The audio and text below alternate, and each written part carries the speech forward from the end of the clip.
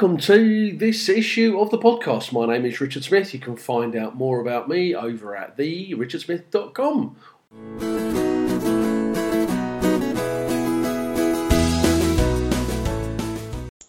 So this week I've been having a bit of a conversation with both of my children about life, the universe, and business matters.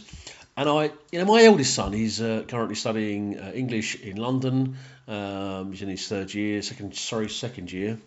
And he asked me a pretty simple question, which I thought was an interesting one. And the question he asked me was, how do you get started in business, and what are the steps you need to take in order to grow a business? And to that I added that supports your lifestyle and provides the level of income that's needed, either for you as an individual or for you as a family. And the bottom line with that is it shouldn't be too complicated. It should be relatively straightforward. But my response to him was something that I don't think he was really expecting. And what I said to him was that he needed to, and all business owners, this isn't only about my son and him starting a business, it's about what all business owners need to do. And it's something that very different to the what you need to do. And the key to this is that the real focus for you as a small business, whether you've currently got a small business or whether you think of starting a small business, is if you're going to succeed, it's about the why. Why it is you do what you do.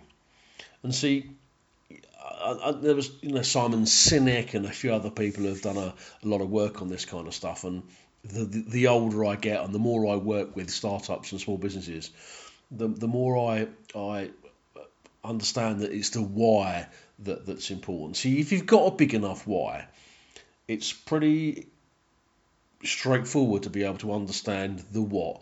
The what is the process, the thing or the widget. The what is the thing that your customers get that effectively rewards you. The more value that you add with that solution, the more you can charge for it. The bigger your client's pain. So the bigger their pain, the more you can also charge for it. And this whole issue of having a why is something that most small business owners and certainly startups tend to forget. And there are plenty of businesses out there that I call Me Too businesses, and these are just copycats. And few of these have a good enough reason for doing what they're doing, and they won't survive. And so with my own clients and startups, I focus on getting the change that required, and that change starts with a why. It also means that I can focus on other things rather than money.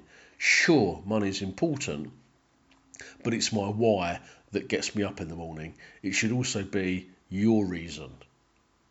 Anyway, my name is Richard Smith. You can find out more about me over at therichardsmith.com.